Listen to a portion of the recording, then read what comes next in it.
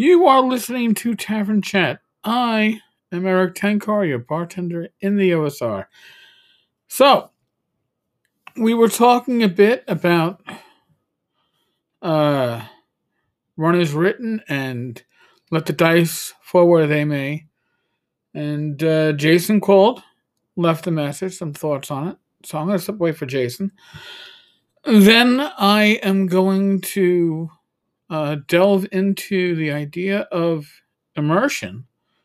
And then I got an announcement. So, stepping away from him. Hey Eric, Jason here. Great couple episodes recently.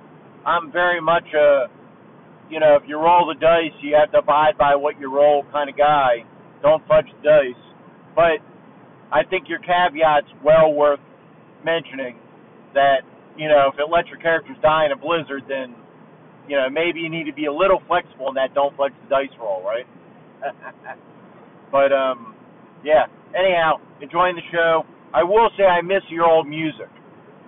Maybe it's the Irish American in me, but I do miss the old music. But anyhow, keep up the great work. Talk to you soon. Well, first things first, I had to switch up the music. And we used that for, nearly 3 years. Time for a change, and listen, I love the Irish music. Maybe something will come back, but not yet. And yes, I think learning when to step away from Run is Written or Let the Dice totally decide, that comes with experience, and it isn't all or nothing. You got to get there.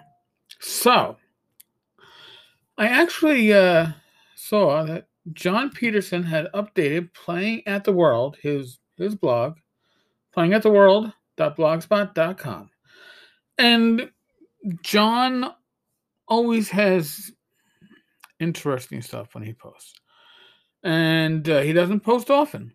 I mean, heck, in 2019, he only updated that blog twice. Last year, 9 times. This year, he's done it 4 times, so he's on a big pace.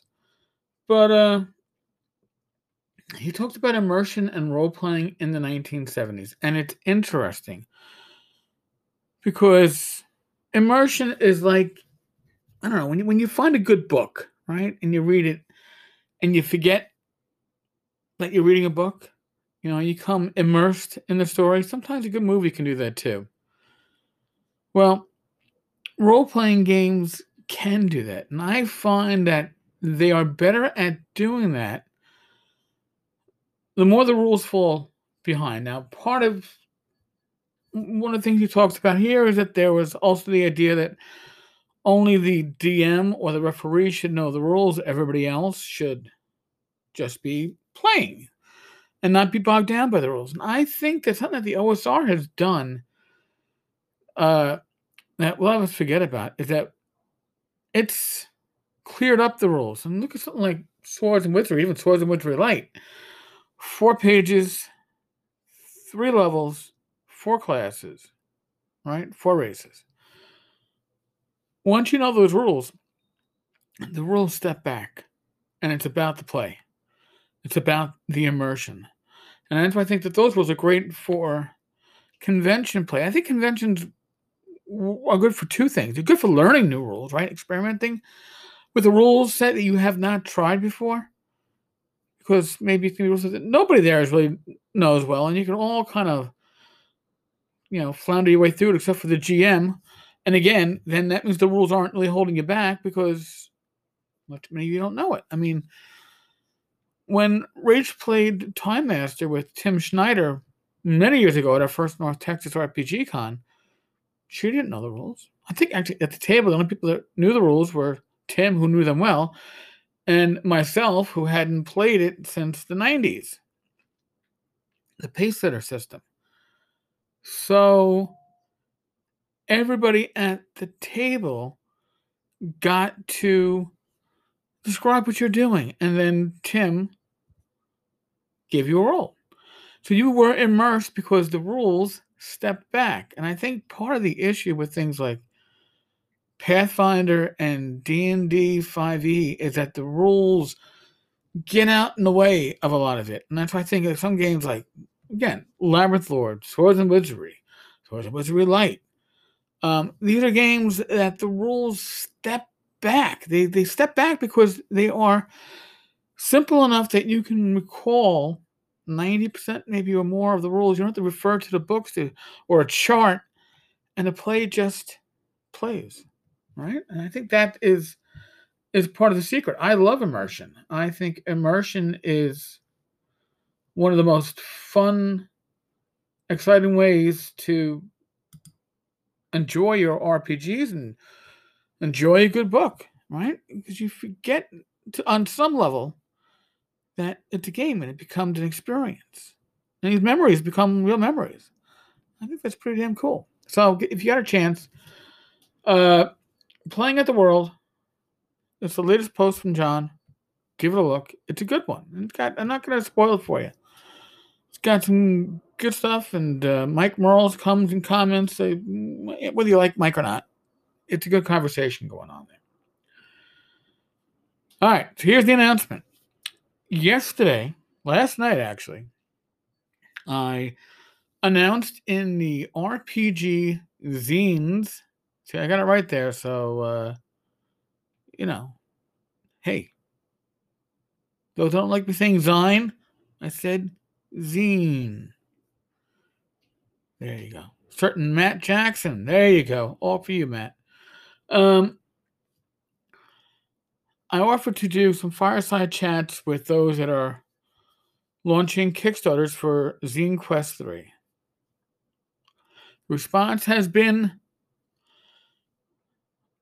overwhelming, humbling. I never expected to get a great response like this. So, as it stands right now, I got live streams scheduled for the next 8 days. Some of them were already regularly scheduled, but we might have a special guest tomorrow, which would be related to this. Friday, there was no live stream that was going to be scheduled, so I've got somebody we're going to be talking Design Quest project. Got one Thursday, Saturday, Sunday, Monday, Tuesday. Next Wednesday, Casey Christopherson, Frog Eye Games, has also worked for Troll Lord Games in the past.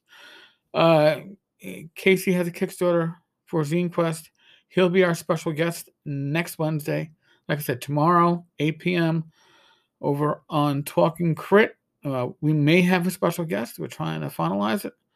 And then special guest. Oh, I got another live stream on. Oh, actually, I think next Thursday I don't have a live stream yet. Maybe, but then Friday and Saturday, and maybe that Sunday. I don't know. It's a lot of shit. So now, depending on the length of these live streams, I may double them up. So the podcast, you might get to hear 2 fireside chats as an episode. We shall see. It depends on how these conversations go. I don't want to slam you with like 2-hour-long firesides as a single episode here on the podcast. But if they come in half an hour, maybe we'll tack 2 together. We'll see. In any case, if you want to participate, if you want to listen live, if you want to make live comments, go to 10carstavern.com. Look for today's post. Today is what?